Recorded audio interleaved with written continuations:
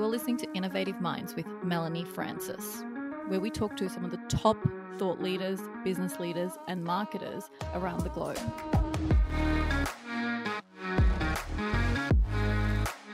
Tune in every Thursday and spark your mind. And now, let's get into it. Welcome back to Innovative Minds. I have Havard Lillebo here with me, who is a serial entrepreneur. He has raised over $140 million in startup funding. He's involved in some really, really cool startups from deep tech, AI, nanotech. We'll go into his startups. Super cool, super interesting. He's had 2 exits. And the most interesting thing about Havard that I really wanted to get into is he's like a hyper LinkedIn fan, and that's how we came across each other. But he's also raised €6 million from LinkedIn itself. And I was curious to really get inside of his mind as to why he's so invested into the platform. How has he been able to make the platform so successful? What is his mindset? What does it actually take? And, you know, how he's actually evolving his content game to make sure that LinkedIn continues to work for him. So welcome, Havard. Thank you, Mel. Well, Havard, let's get right into it. I mean, where did this LinkedIn fascination actually start with you? You know, so is it after you've had an exit, you're sitting there going, oh, wow, I'm just going to sit here and start raising some money? Like, you know, how does someone get so fascinated with LinkedIn and going, oh, let me raise money here? What was the journey? So I was actually using LinkedIn since 2004, which is very, very, very early. But it was, of course, a very different platform at that time. But I kind of built my network sort of step by step for, I guess, 15 years, which were sort of, personal network. And I got challenged by a lady that said, you are involved in so much crazy cool stuff. Why don't you start to post and sort of show the stuff you're thinking about, the stuff you're engaged with? Because I want to know, I want to learn. and I was like, okay, who wants to know about this? Come on. So I kind of picked up on LinkedIn, and I started to post some of the stuff that I thought was interesting. And this was like, for me, it was like, okay, actually interesting, because I started to pick up some very cool conversations with people in my network. And I especially remember one guy that was very fascinated of what I was doing. And so he asked me to jump on a call. And this was one investor. And I was like, that's interesting. This was like 6 months before sort of funding Nannies. And we talked about Nannies. We talked about sort of the vision behind this. And then I kept on sort of posting, about every week something cool, and that made like an sort of an impression. I was sort of continuously there. I was sort of active and posting interesting stuff, and that kind of built my personal reputation or personal sort of. Or he got to understand who I was without sort of having another meeting. And when we got to the funding round of Nannies, it was super quick. Like in 3 weeks, we put about €1 million together, which is like fantastic short time. Usually it takes 12 months to do these funding rounds. And all of a sudden you could do this in like 3 weeks. I was like, wow, that's really, really powerful how you can use LinkedIn to sort of build your brand, share insights. And LinkedIn is telling kind of your story without you being there. And so it really dawned on me sort of this power that LinkedIn has for working as a founder, working with investors. Yeah, it's super interesting because you're talking about this conversion cycle and how you've been able to shorten that. And that's really powerful. I mean, I find that a lot through building my personal brand. By the time I have a conversation with someone, they already know that I'm pretty much 90% sold. It's a one call close deal kind of thing, because they've kind of seen you, they've heard you on your podcast, similar to us. Like they've kind of got this confidence about you. They don't need a lot. So it's just shorter. And I've talked to my competitors and they're like, what do you mean one call close? I mean, you're not selling a $200 item, you know, you're selling a pretty reasonable, decent item on the market. And I think because they don't have that personal brand or trust, sometimes you have to build that over multiple calls and touch points, and people are still like afraid to sign up for a very long time or give a substantial amount of cash to you. So I think in the same way, it sounds like with you, with funding, you were kind of actually nurturing the funding purpose without even realizing you were doing it, it seems, initially. Yeah, in the start. Yeah, in the start, absolutely. And then this power really sort of dawned on me, and I was like, wow, I need to understand this better. I need to look into sort of all the how LinkedIn actually works. And I really sort of upped my game on LinkedIn to test out, really. And it absolutely worked. Kind of, I saw this in company after company that, wow, this is actually playing out really effectively. And maybe people think that it's kind of crazy to be so active on LinkedIn. You're a founder. Come on, you're supposed to work, right? Yeah. And it is an investment to do this. But I think it plays out very nicely because every founder knows that funding a company is actually super hard work. I used to say that if you're world class, you can do this in 6 months. And so some founders think that, well, this is maybe a 2-3 months thing. I was like, then you're super lucky. Like my experience is typically 12 months. Yeah. So I was like, I'm not even world class. Come on. Yes. But then I actually saw that sort of with LinkedIn, I could actually improve the speed of the funding rounds actually quite significantly. Yeah, got it.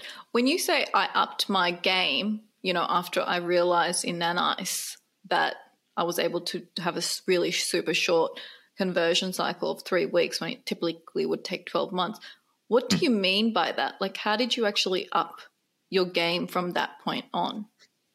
Yeah, so there were two sort of concrete steps. The first one was that I got super curious about how does actually LinkedIn work. I wasn't understanding sort of really anything before this. It was more sort of I was posting. I was getting like in average 1,800 views on my post, which was really nothing. Mm-hmm. But I didn't understand sort of how this actually works. So I kind of had to read up on stuff and understand the algorithm, understand sort of the comments and the value of the comments. That was like one of my big epiphanies, that sort of comments, it was really a key thing for driving views on LinkedIn. And so that was like the first thing. So I already had this about the weekly posting 1 to 2, maybe 3 times per week. Yeah. Trying to sort of produce, insights and share comments, and not just for views, but sort of share who I am. What am I sort of enthusiastic about? What triggers my interest? You actually see like a small little community sort of growing up around that, because people interact, they share ideas with you, and you actually start to get a lot back also when you do this. So that was like the first step. And then the second one was that sort of working with you guys. You were one of those one call close, Mel. Because I really thought it was very interesting what you guys were doing. And we sort of put this into a system, and it's every Thursday, 9 o'clock, there's a post, and we work on these posts for even months ahead. So that was definitely a big step up also. So you started actually investing yourself into understanding, and then you actually partnered with someone to go, I want to go next level of creating cut-through content. And I remember when we were talking and you're like, I really want this. I want to be different on the platform. I want creativity. And do you think that's like sort of an evolvement of the game for people that are like, okay, I'm showing up, I'm doing content, but if they really want to up their game, they have to put something out there that's quite cutting edge, that stands them out from the rest of the feed that's going on? Or, is that like, is that the evolvement, do you think, as a content creator on that platform, that you have to bring in creativity more and more to stand out? There's a lot there. Yeah, well, I think that definitely helps on sort of standing out. But sort of in the first place, there are so many people that don't understand the value of LinkedIn yet. And they are not, so many founders, where are you? Come on. It's like they don't understand how important LinkedIn is for connecting with investors and building a personal brand and sort of both, and not only for investors, for customers, for employees, for partners. So there's so much more than just investors. So I think it's sort of realizing the power that LinkedIn has for showing your own story, and especially when you're not in the room, you kind of build these relationships. It may take 3 months, it may take 6 months, maybe even more, but you start to sort of show up in someone's feed and you make an impression. Sometimes they read that, but what I hear is from many investors, they actually read everything I post. I was like, wow. Because they find it interesting. They said it's quality content. And that's my target. I want to produce quality content. And then I think there's also a difference, because there are so many people that are sort of selling. And it's like me on LinkedIn. And I try to sort of provide insights and in a sort of paid forward style. And I'm not selling anything like I need to have this number of views, or I need to have this type of conversion. This is really the long game, and building your personal brand. Well, a lot of founders say that, well, how do I know that this will actually work? Okay, like you're saying that you raise investment, but okay, I've already raised investment. Why should I, if investment's not a thing, people just want sales. They just want the ROI from the platform. So they come in with the thing going, well, Mel, and Richard gets this too. How do I know that I'm going to get a ROI? So I put in X over 6 months, and how am I going to extract Y? It has to be more than that 6 months. And there's no guarantee that it's in 6 months or 12 months or 24 months. It really depends on your product, your niche, how the business world is doing. It's not, I can't say to you, because you put in 30K, now you're going to get 5X that by doing this in this time frame, because every industry sales cycle is different. Every niche you're talking to, every objective is different. How you already have a network, how much warmth is your network already? There's so many ingredients to that, but people do demand that. And I'm curious to know, did you not also have that demand ever from it? Or is it, or what do you say to that demand, and how do you overcome that objection that maybe comes inside of someone? It's a natural thing. I put in money, I want X.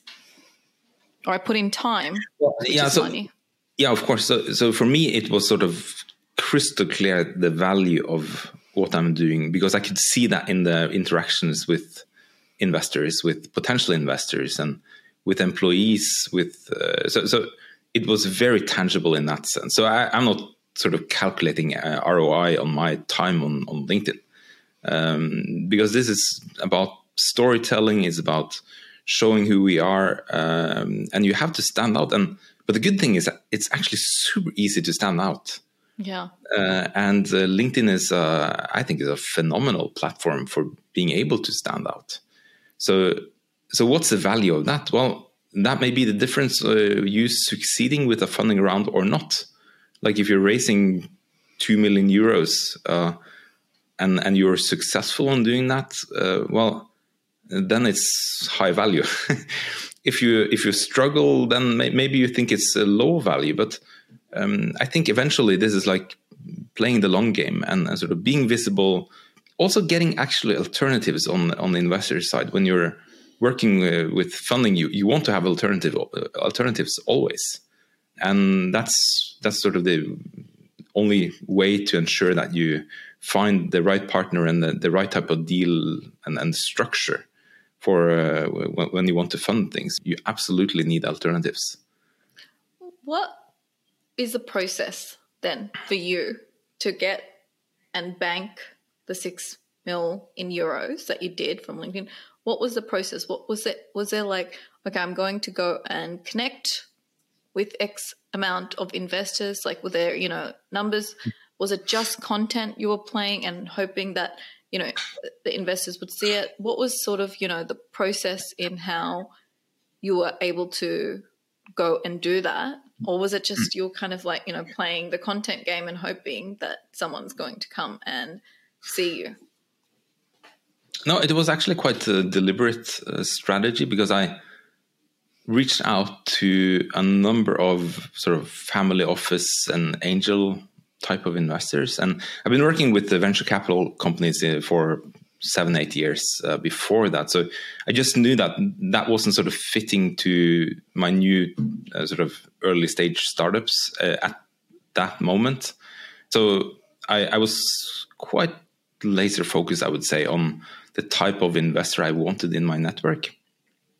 And then, so I reached out to people who kind of fit that profile, not sort of expecting that or trying to sell something immediately. That wasn't the plan. It was more to sort of get connected and kind of gain visibility over some time, so that they could understand more who I am. Based on that, eventually maybe do something together. And so this absolutely worked out. And so you don't need like 5,000 or 10,000 people in your network. You actually only need maybe 10, 20 if you have the right ones. Now, the problem is obviously to figure out who are the right ones.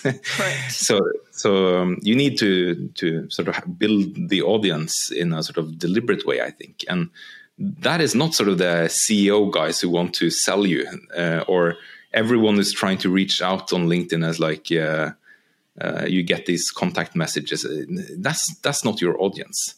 So I think it's very important to be aware of who is your primary audience, and how can you sort of build a tribe, and how can you actually reach these people. Yeah. One thing you said was, I really knew who my ideal investor is, and I guess I'm curious to know, what is your ideal investor profile there? Well, first I would say it's someone with integrity and trust. This is like so important. This is super important for me, but I'm also looking for this in the investor. Is someone I can actually work with and trust. And then, well, obviously someone with the resources. This may be sort of 10 to 200 million euros, sort of that kind of range. Then preferably someone who has sort of been a founder before, sort of been through this journey, or and sort of have a family office, sort of doing some investment, and then sort of the personal connection is very important to kind of bring sort of a LinkedIn initial relationship to talk to some of these people, and then sort of what is quite key is also someone who's able to make decisions relatively quickly, and so that they trust their gut. You are on the same wavelength, and you feel that this is a good match, and you want to move relatively quick. So I'm not sort of against the sort of doing DDs and like due diligence and these type of things. So, but I don't want like a 6-month due diligence process. It's just way too long. And I've had a number of those before, so I'm sort of quite experienced also in that. But so this resourceful, quick decisions and good people, I think, kind of sums it up. Sometimes investors like come in and they like really excited, and then they kind of pull you in, and you're kind of excited, and then nothing, and it's like dead silence. And then they play again the same game and say, I've been thinking about you, how can I get involved, Have you seen these type of investors come in, and it's like you can't really tell, are these people real? Like, that they've got, money, but the way that you're kind of sometimes interacting with them, it's like they're all in a minute, and then they're all of a sudden cold, or not cold, but, like kind of standing you up, and you're not even the one chasing potentially, right? But they're just coming in. And I guess, what's your advice on when you kind of experience people or investors like that? Is that something you steer away from, or is there a game that you play with them and also just keep them, warm over there and utilize it once they're ready? Yeah, I don't actually have that many such people in my network, or I don't have that sort of experience too often with investors. So for me, it's typically I check in with investors sort of every now and then, sort of have a friendly chat what's going on, and these type of conversations. I prefer to sort of have these type of friendly things. Yeah. If I have sort of any type of red flag on an investor, I'll shut down that communication right away. So there are absolutely not every investor I want to work with. Yeah. It's not about the money. It's actually much more about the relationship. And that you can, I think I even said this before, that it's like a marriage, or so sometimes worse than a marriage, because once you get into, you get an investor into your company, you have to live with them for the length of that company. And especially if it's a sizable investor. So then it's super important that this is actually a good investor. So it's not about sort of just getting in any type of capital. It's very important to qualify the investors that they're actually good partners to work with.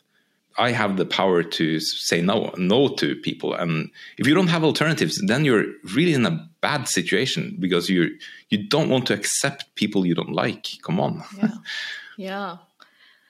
How do you get into such a calm state and such a long state?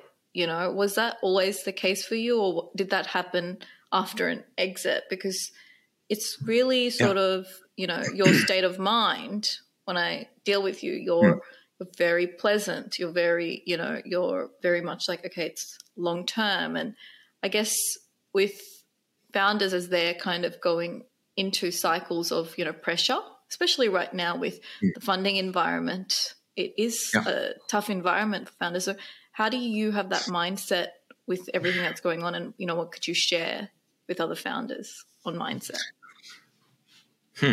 Yeah, that's an interesting one. I think for me, it's like having inner peace, and it maybe kind of sounds silly, but this is actually super important. Sort of being grounded in yourself, and how do you, how are you true to yourself? How do you sort of do things your way? How do you find balance in life? So I'm sort of reflecting actually quite a lot on these things, and this inner peace is for me super important. And like I'm not sort of easily stressed out, or because I know that there are always alternatives, or we'll figure out a way. And maybe I'm definitely an optimist and sort of enthusiastic about challenging status quo, disrupting, creating a better future. I have this curiosity to sort of dig deep. I have this passion and this to find these answers and find brilliant people. And I love to have these conversations with the brilliant people. So for me, it's also sort of important to both qualify some of these sort of potential ideas.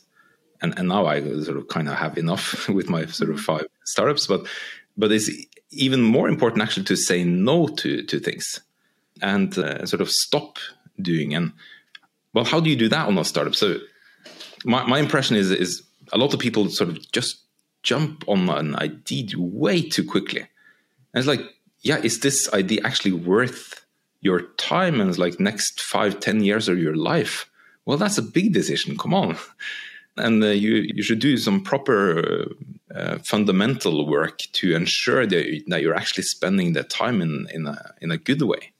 So after my exit, like 5 years ago, I was in this mode that like, what should I do?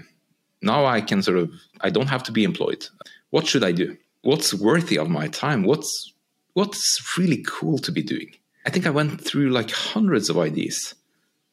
And I discarded like 99% or 98% maybe of them. And yeah, to kind of find things I got really passionate about. And how do you get passionate about something? It's very easy to sort of be blind, actually, to be passionate about something that actually isn't worth being passionate about.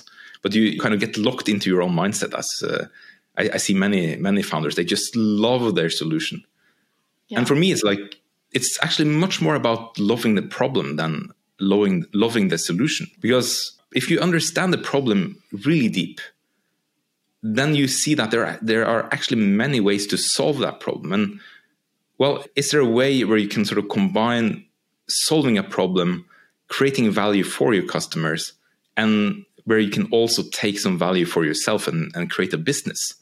And that's kind of the sweet spot for the things I'm doing. And I want to do this together with people. So people is very important for me in all my startups, like meaningful connections with business partners. Well, of course, with my family. And these are super important things to have in place before you actually put all your resources into one startup. So knowing that there are millions of ideas out there is like a kind of key question. Why do you go for exactly this one? Well, it's better be a really good one. Don't waste your time, right?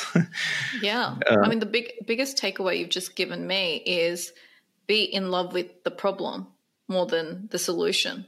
Mm-hmm. That's a really good way to think about it. You know, that's a really, really key takeaway, because I think sometimes we do fall in love with the solution, the outcome, the result. Absolutely. It's just, absolutely, you can't help it. Yeah. No, and that's as founders, that's the typical thing to do.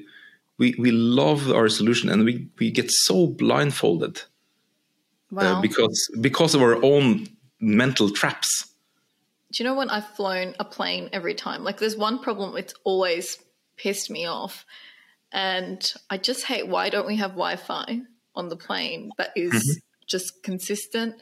And when I'm taking big flights, like, why can't I, be on there and do really, work? Because sometimes you're like on that flight for 14 hours and you don't want to watch Netflix. You don't want to watch what's on TV. And I'm so into that problem for years and years. But because it seems like it's such a big, like, I'm like, why is it so hard to solve? Someone's already obviously solved it. Oh, it's got to be someone's working on this. And then you get on the plane again, I'm like, what the hell? 2 years of COVID and they still haven't, solved this. And I'm so into the problem that at the end of the day, I'll be like, no, focus on a business that's got the solution already built, or the solution. It's just easier. But if you are really obsessed with the problem, you can just become obsessed with it, right? And I think that's the crux. Something that I've really learned from you is, if you think of it like this, do I love the problem? Do I even understand the problem? Sometimes I'm doing business and I don't even understand the problem. No, and absolutely, and that's even the thing for me. So when I start to investigate a problem, I know that I don't understand everything. Like, how do I sort of convince myself about, is this a worthy problem? Well, I talk to global experts, I talk to customers, I talk to experienced investors, and that's a way to get feedback, external feedback into my brain, so that I can make a better assessment about that problem. So if I only sort of sit in a room and think for myself, I'll never get those new ideas or new perspectives. And this I do actually very early on after sort of getting quite enthusiastic about an idea. I run this sort of rapid cycle of getting lots of feedback, and then I do competitive analysis extremely early. So I want to map out every solution that's in this space for solving this problem. Because once I know sort of who's there, how are they funded, what's your competitive landscape, that's also a super important aspect of, is this actually a worthy problem? So if you have like $1 billion competitors, well, okay, you may still want to do it, but then you have to do something on the funding to kind of not lose the game, because competing with $1 billion company is actually super hard. And I guess it's super important that you actually have this knowledge when you're going in for your funding round and you're having these conversations, that they actually get to know you as someone that knows the industry. So going back to the raise that you would do on LinkedIn, when you get on these calls, I'm curious to know, like, what are you sharing with the purpose of, hey, this is how well researched I am already, this is what I've been doing? And do you keep the conversation quite focused on the startup you're focused on probably getting funding from?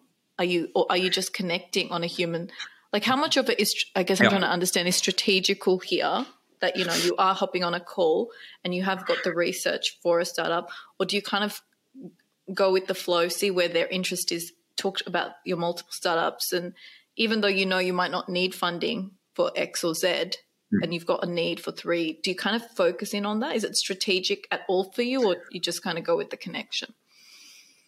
No, it is absolutely strategic, and this is for me playing the long game. So I want to connect with good people, and I want to actually qualify them also when I talk to them. Are they potentially good people to work with? So it's not so much about me, actually. It's I want to understand who's on the other side. Is it someone I want in my network and I want to potentially work with? So, and that's a very different mindset than sort of going in and sort of pitching. So I want that conversation going, and that's why I don't typically pitch with pitch decks, because I want these conversations. I want to know what would this person be like to work with. Are they asking good questions? So it's actually it's a whole strategic side of this also. But of course, I don't necessarily sort of lay that out plainly. But those are sort of the questions going through my mind when I meet with new people. I try to sort of figure out if this is someone I'd like to work with, and I just know that sort of my companies are good enough. So that's not the question. So I don't need sort of validation from that investor if my idea is good enough or not. Well, if they like it, fine. If they don't, well, I go to the next one. So I know my ideas are really great. So I'm searching out for those investors who understand the value and sort of get enthusiastic about the things I'm enthusiastic about. Fantastic. So you have said that, the 140 mil raise that you've done over time, six of that was LinkedIn. Where did the other portion then, how did you do the other portion? How did that work? What was that approach in comparison? So that's like starting 20 years ago when I was first a founder. I funded up my first company right after my master in business and economics. I was 22 years old, and I started my first company. And that was like about €1 million funding. What was the company? So this was actually working with video advertising back in 2002. So that was super early. Wow. And we had a technology that could give much better quality video over sort of a very limited bandwidth, which was a huge thing back then. Like you had really crappy granular video.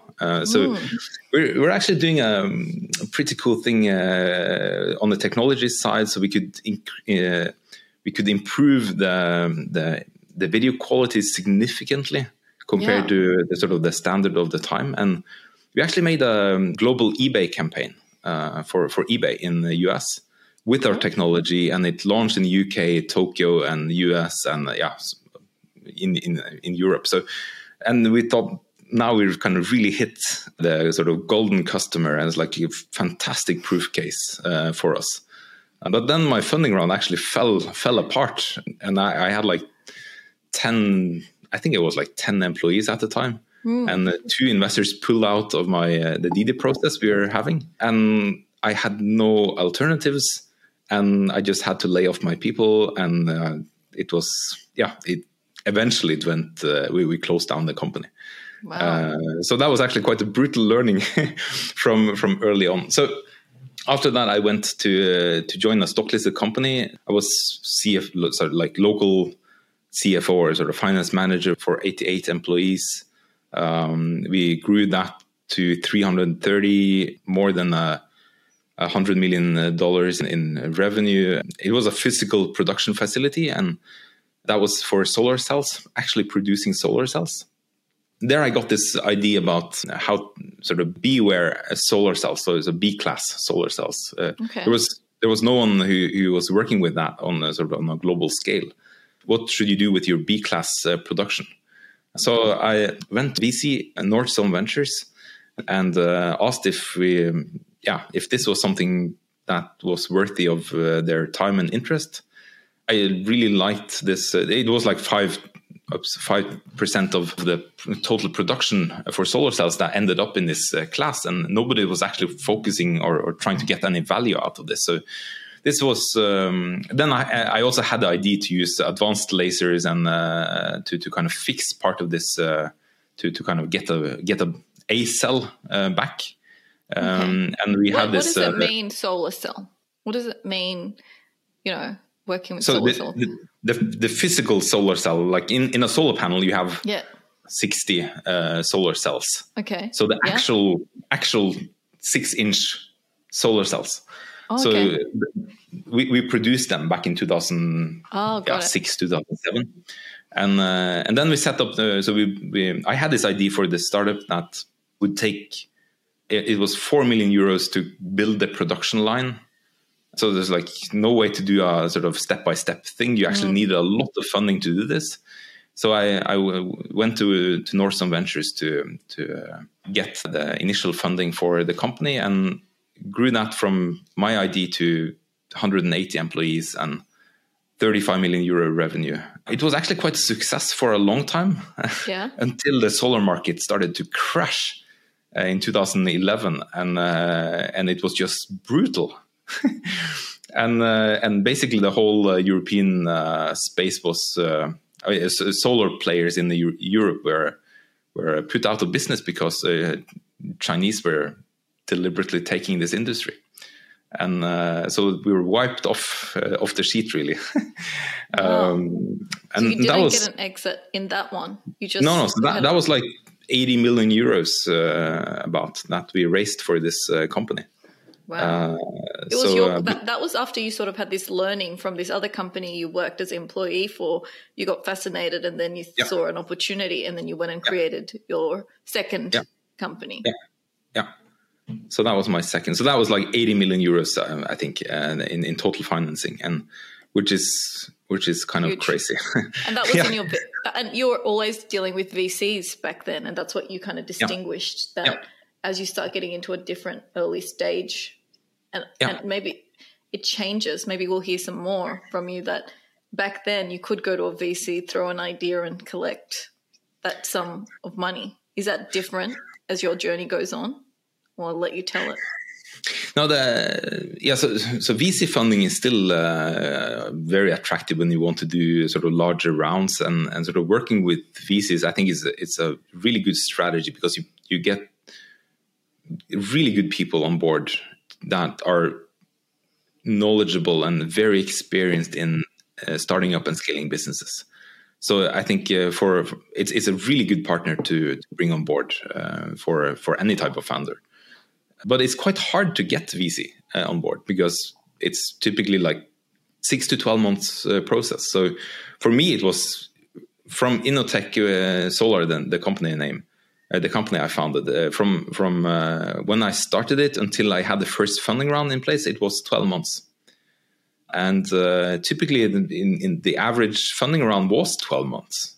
Yeah. It took a lot of time and resources to do these funding rounds. So what was the next company after the solar company? And then I worked with solar parks. I think we raised like 7 million euros to acquire solar parks and get them up in shape. So these were actually built solar parks with owners who didn't understand sort of the solar asset. Right.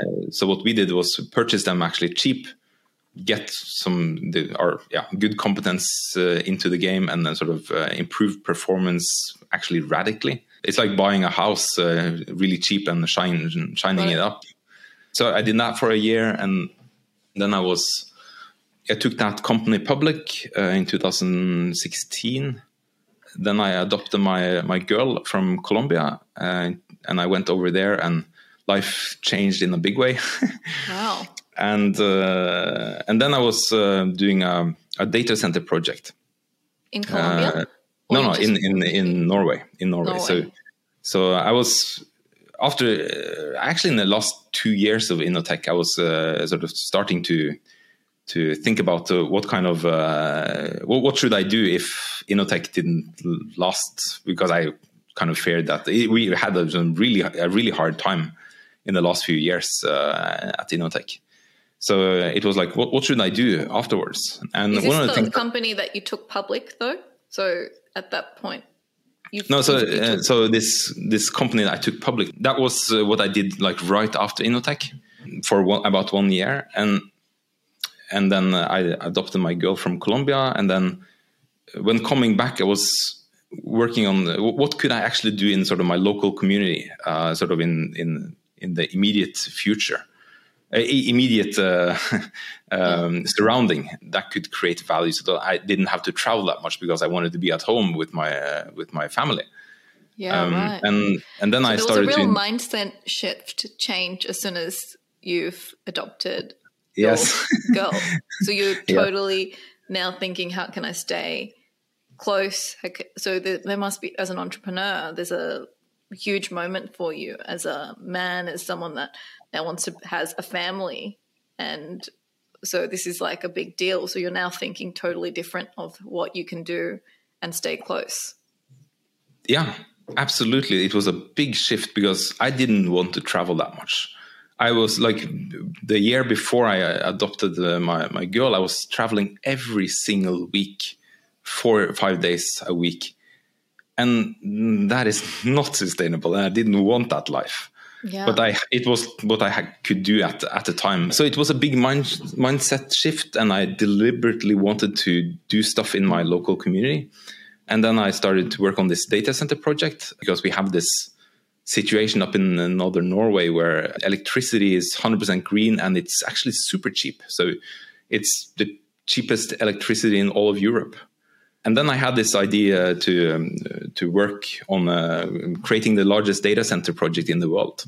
We got to some land, some 640,000 square meters, with access to a lot of this green and cheap power.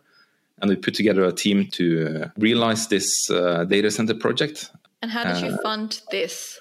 Did you have to raise again? Yeah, then I raised 2 million euros from.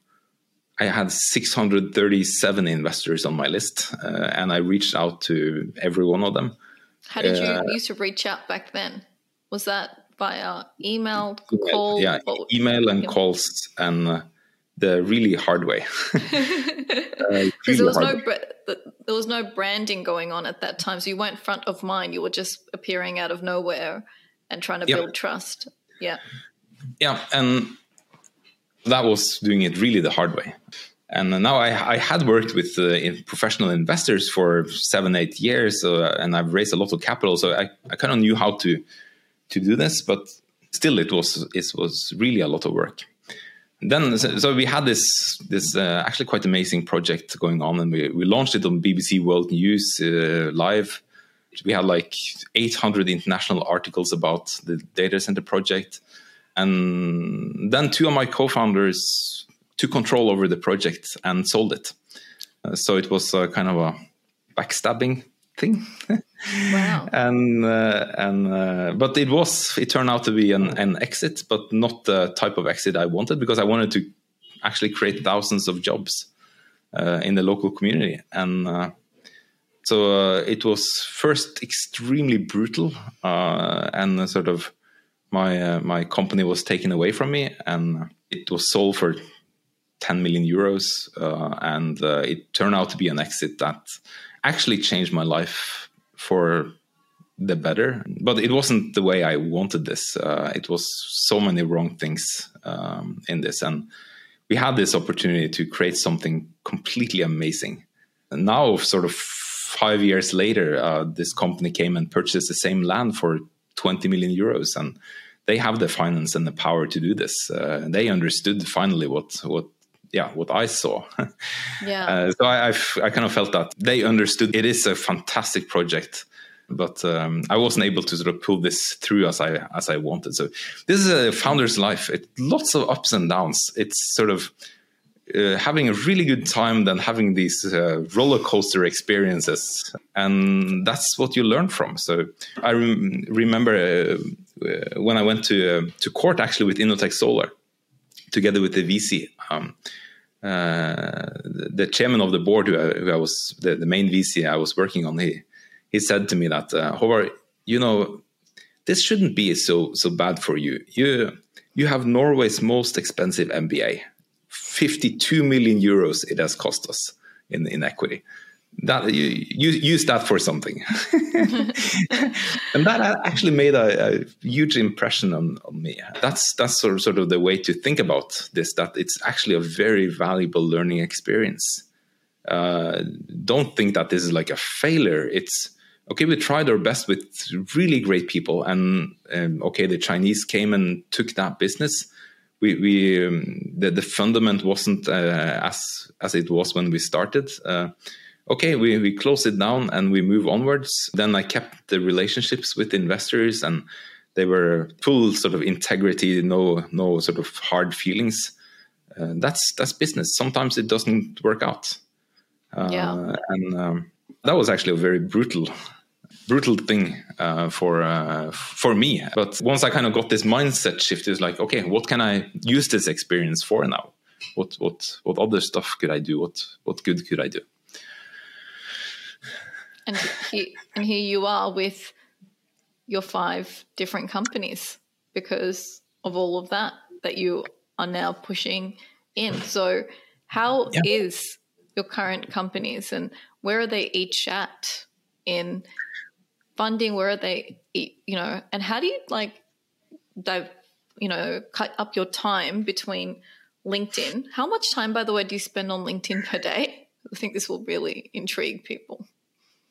On LinkedIn per day, it varies, but it's like 1 to 2 hours. Okay, so I would say sometimes much more. When you have active posts, it can be much more. Sometimes when you were like learning, you were telling me you're spending even more time when you were in learning phase. You're like, Mel, I'm doing 8 hours a day, but you must have to divert so much time into your companies and everything. Yeah. How do you kind of, how do you allocate time, I guess, between your companies, your funding, your LinkedIn personal brand? Like, how do you actually arrange all that for your objective? Yeah, so it's a very good question, and there is no sort of definitive answer on that, because it actually changes from week to week. I'm spending most of my time on Whatbots because I'm CEO there, and this autonomous robot company where we try to create really cool robots for solving a big sort of industry problems for fish farmers. So tell us more about Whatbots, because it's a really cool project. So Whatbots was this was after my 2 exits. I had this situation where I could do exactly what I wanted to do, and then sort of autonomous robots has always been very fascinating. As like what could you actually create of good value with on the robot side. And then I was talking with one engineer that had this idea, and this was actually back in 2014. We sat and discussed sort of what we could do on this side, but then I didn't have the fundament in place to sort of launch this, because it's a lot of effort to get things funded. But sort of fast forward to 2019, I had my exit and I had the fundament in place, and the timing was right. And we sat down and discussed, like, this could actually be really cool to do, because there are many elements that sort of fit together. It's like creating a lot of value for the end customer. It's a very good business that you can also capture. What was the problem that you're fascinated by, so the audience can hear? The problem with the fish farmers have is that when you have a net in sea, it starts to grow with algae from very early on. And anything that's at sea grows with algae, and it blocks the oxygen for entering into the fish net, and it keeps the sort of used water inside the fish pen, and it kind of serves as a barrier. Bacteria and viruses may sort of attach to this, and once you start to clean this with high pressure underwater robots, then you create these algae clouds that gets into the gills of the fish, and it's really bad for fish health. But this is how 98% of the industry is doing it today. And there must be a better way that where you can sort of create an autonomous robot who brushes the net continuously every day, so that nothing attaches to the net. So So it only becomes a problem if you let the net stay intact for like 2-3 weeks. Then it starts to grow a lot of algae on it. But if you brush it every day, and you have this robot like a vacuum cleaner at home, if you have this robot who goes around in this environment and brushes off biofilm every day, you kind of take away this problem, and that has a huge value for fish farmers. So, and we have this $10 billion fish farming industry right outside our door here in Norway. So you have a big home advantage instead of working like in the US or in Germany or in other places. You actually have an advantage being located where you are located. So that was a lot of sort of appealing things with this autonomous robot, and then you need actually artificial intelligence and machine learning to make this robot work on its own. So it's supposed to work 100% on its own, no human interaction. And that's completely possible to do. So we set out to do this in 2019. Took 1 year to get it funded. Or sort of to set the fundament right, to have customer interviews, talk with investors, talk with global experts, and then sort of half year to get it funded. Then we kicked that one off. With your funding that time, were you sort of using your personal brand already by then when you went in, or this is much more later that you? Yeah, so this happened. So this happened sort of in 2019. So I was starting to understand sort of the impact of LinkedIn, but. And this happened sort of at the same time as Nannice. We founded Nannice also in 2019. And tell us a little bit about Nannice and what the problem is that we're trying to solve in Nannice. So for Nannice, that's a sort of completely different problem and industry. And it's my own fascination about how can you design sort of a surface that nothing attaches to, and because we are cleaning our cars, we're cleaning our windows, my eyewear gets dirty, our clothes get dirty, and it's like, why is that? Why hasn't anyone solved this dirt problem before? I wrote even this LinkedIn post about sort of my fascination about this woman with the white dress who someone sort of accidentally spilled wine on her, and everything just went straight off the dress. And that was like my fascination with nanotech. Like, wow, this has really potential if you can do this in the right way. And then I met this PhD with experience in material science and nanotechnology, and we kicked off this conversation about what's the problem actually? Why hasn't anyone solved this?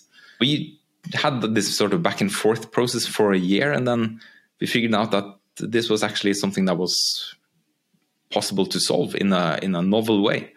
And we kicked off the company. I funded the first part of it.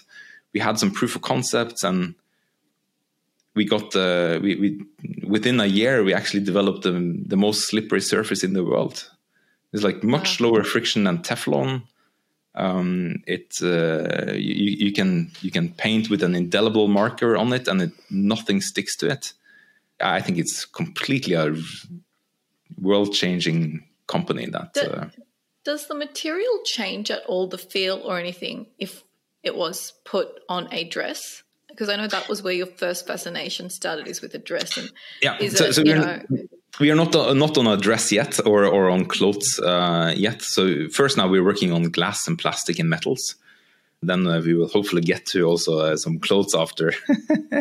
You'll focus on cars at the moment then. Yeah. But so it won't change the surface so much when you're applying it to a solid surface. But I'm guessing the difficulty will be when you move into movement in material, how to keep it the same movement. Yeah. So it's not the first product here is not for clothes because No. you wash them in the washing machine. It's like very flexible. So it's a different type of problem. So we decided to do the sort of cleaning so that you don't have to clean your car or you don't have to wash your windows first. And then there are so many applications where you could use this coating. That's part of the problem, and that's part of also what's quite exciting about this company, that you can use this surface for so many things. Like imagine you don't have to, like dirt doesn't build up or stick to a solar panel, which has enormous value. I want to go back to just figuring out, so the time allocation, like you're doing all these cool projects. How do you get the time to divest time to creating content even? You know, when you've got all these companies going on, like how do you manage that? Yeah, the content creation is usually on the evening times. So when I have time to think and no phones and emails. But how do I divide my time? I have weekly check-ins with all my 5 teams. Yeah. So 1 hour per week where we, with no agenda, to sort of check in and discuss what's going on. And I'm very, so in all my startups, there are really good teams.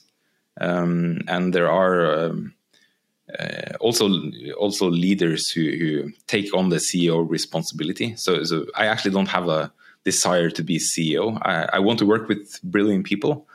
So they take charge in the sort of day-to-day business, and I can sort of be there and support and be sometimes a mentor, sometimes just a good person to talk to, discuss challenges and what's coming up in the different companies. So in Whatbots, it's a little bit different because there I am CEO, so there I spend more time on Whatbots and sort of driving and developing this autonomous robot.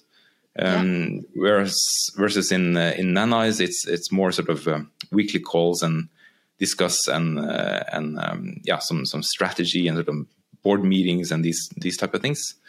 And also in some of the other companies, it's like weekly check-ins and being sort of an active partner, but not spending like days and days on each company. So most of my time is on Whatbots. When, I guess, you're putting content out there now regularly, like what have you found is the key ingredients for success? Yeah, for me, it's a combination of having the right audience and triggering curiosity. Like the opening line, and to get people to click see more is super important. The dwell time, how long they end up spending. So, but even before you get to the dwell time, you actually have to grab their attention. Yeah. And if you don't do that, then it doesn't help how good the content is. So it's you kind of have to write the opening lines in a interesting way so that you stop the scroll basically on LinkedIn. And do you find there's particular types of content that really works for you over other types from, experimenting, that now looking back and going, you know what, is there better ideas and some ideas, just like there was better ideas of what companies you fund and what you don't? Is there better media formats and other ones that have worked for you, particularly like for these investment type that are interested in how to use it? Is there, certain tips that you've picked up going, okay, that's better? Yeah, personally, I think video is actually very, very effective because it lets people feel you, who you are, or feel the enthusiasm in a completely different way than sort of reading a text. So I'm starting to like video a lot. But also texts and sort of these carousels and these they actually work. But I think sort of it's important to have a balance of different things. It doesn't have to be just one thing. like I can't do like video every other day or every week. That's just too much, and it takes quite some time to prepare some of this content. So like to write a post could easily be 2 hours. Correct. For me at least.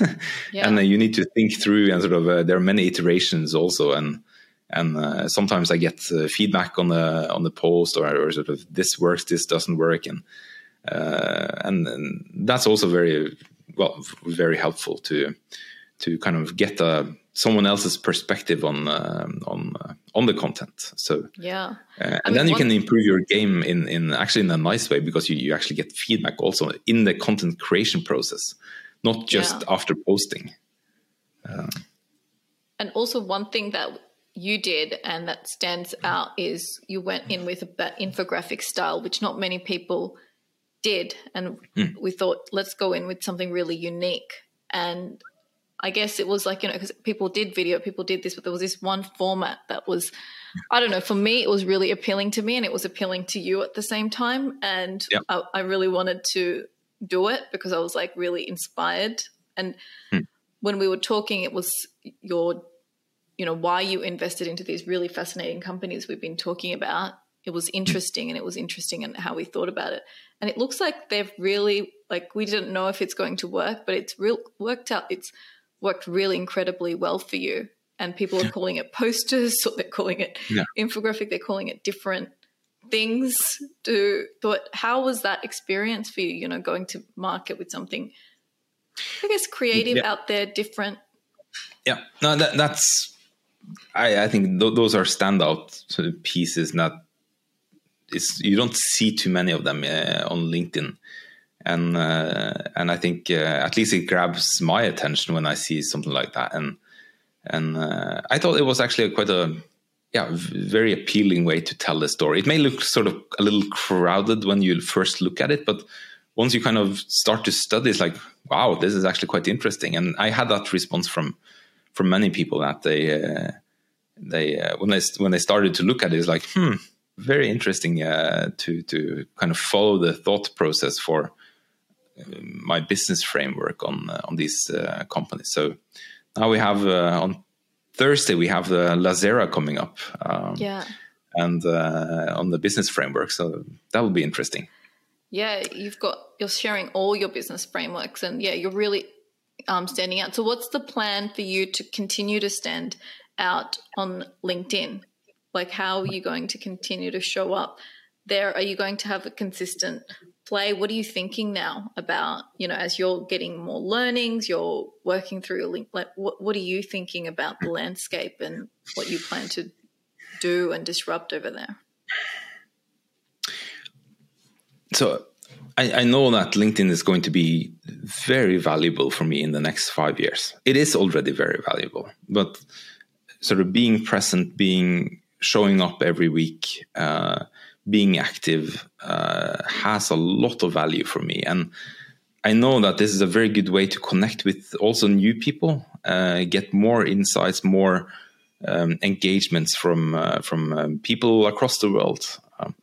So now it's like 10, 11,000 people or connections, followers on LinkedIn, which is like up almost 100%, or actually more than 100% since a year ago.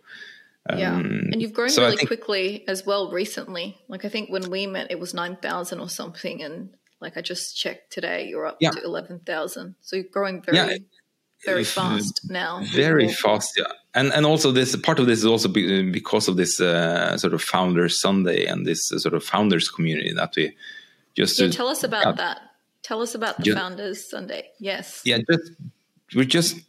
it's so easy to feel alone as a founder when you're founding your company, and I've had this feeling, and I've heard so many others who sort of felt the same way. So I wrote a post about this feeling alone, and it really resonated with a lot of people.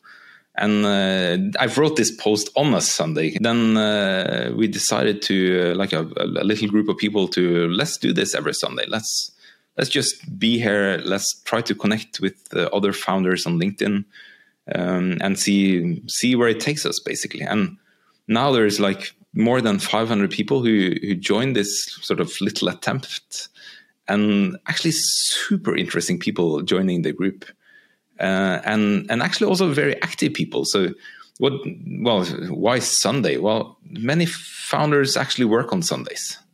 That's sort of the brutal life. Being a founder, you have to put in hours even during weekends. So then we kind of started this Founders Sunday, and I met with a number of these who joined, and sort of built my network quite far through this group. And founders are very interesting people. They challenge the status quo in so many different ways. And also when you are active on a Sunday, you're actually most likely also quite active on LinkedIn in general. So it's actually quite a good audience to have, and especially because I want to have this sort of paid forward sort of share insights, and I think that's without really an ask. I'm not asking these founders to do anything. So I think it's good also for engagement on the post. It builds the network. You kind of find like-minded people. So it's good in so many ways. I mean, I checked out the group myself, and anyone listening on, if you actually want a group that's not about selling and that's actually just about connecting, this is one of the unique groups, I guess, on LinkedIn that is actually there to help, because a lot of groups you'll join and then the next thing you get is connection requests going, hey, you're part of this group, I want to sell you X. And that's one reason why I haven't really participated in groups so much. I mean, I appreciate some of the groups that share my content into their groups, and that's really nice and so forth. But this is a group that I really saw that you're engaging, and maybe I missed this. I think when you join, you should introduce yourself to the group and what you're doing. I think I missed that part, but I realized that that's the thing to do when you get on the group with Founders Sunday. Yeah, that's one way to do it. But also groups on LinkedIn actually doesn't seem to work out that well. No. So sucks usually. Yeah, and but this Founders Sunday is actually not really about the group. It is about the one-to-one connection that founders can build within the group. So it's actually the activity that is happening outside the group that is the most interesting. So for me, I think I connected with probably 95%, maybe 100% of those who are in the group. So that's like 500 founders or co-founders or founders to be around the world. And what I see is that the engagement on my posts are definitely going up, because I write also for founders and interesting insights. So for me, it's helping. And just having this sort of little community that it's growing. Like last week, I think it was like 70 new founders who joined us. And it keeps on growing like that for week by week. So I think the momentum of this group is actually going to increase quite a lot. Like 5 months ahead, 6 months ahead, it's going to be much, much bigger. So, and as you say, it's no selling. That's not the point. We don't want people who sell into this group. We want people who want to pay it forward, so that's the hope. But really, the magic is in the one-to-one connections. So if you want to like anyone want to join as a founder, here's 500 other founders that you can like instantly connect with. That's actually quite cool, huh? Yeah, I think so, at least. Yeah, awesome. Well, I've really had such a fascinating talk. I love learning about all your companies. I mean, we only got into, I think, 2 of your most recent ones. So if you're interested in all of Havard's companies, he posts about each of them each Thursday and reveals why he's invested in them, what the company's up to, shows the product off, because they're all just as interesting as what bots and nanais that you heard about, and all his previous ventures there, I think, is equally fascinating as each other. And I couldn't believe when I met you and you had 5 equally cool companies, and I was like, really, is that really possible? But you have really shown us that, having good teams around you enable you to do so much. And also you also have enough time to even produce content, at the end of it. Because a lot of time people would say, I've got 5 companies and I wouldn't be able to have time for personal brand. But you really proved that model and that theory wrong, which I really appreciate. And I think it should inspire other founders to listen and go, when they always giving the excuse, I don't have enough time, I don't know if it's going to work. You've really shown today that you've got to play the long game. This is the new funding game. This is about building trust online more than ever. So you've given me a lot of confidence and you speak exactly what I think. So, a lot of the time I didn't have to speak. Was there any last comments or any insights you want to share as your final thoughts as we end? Yes, I think what you said now, sort of, you don't have time. It's like you don't have time to don't do it. It's kind of the opposite. So, and this is what sort of I figured out over the last few years, is that doing less is actually enabling me to do much more. It's quite a paradox, actually. But if you want life balance and you want this sort of this inner peace, and you can't work 18-hour days. And if you do that, I think you're actually working in the wrong. You're not doing it right. And for me, it's not about the amount of hours I'm putting in so much anymore. It's much more about the quality in those hours I actually put in, and sort of working on the right stuff instead of just working. So, and how do you work on the right stuff? Well, you challenge your mindset. You talk to global experts. You get all these external inputs that sharpens your mindset and your brain. So that works for me, at least. So, and then you get to meet a lot of super fascinating people on the way also. Absolutely. And putting your thoughts out there consistently, I think, brings so much to you. I can see, like, it's brought you so much new people, so much brilliant people, talent. It's brought you investment. It's brought you connection, which I can see you really value. So thank you for sharing and inspiring other founders to do what it takes really now with the investment round, with what it takes to be truly a leader, I think is so different to what it was. So thank you for being authentic and open and sharing that so other people can be inspired.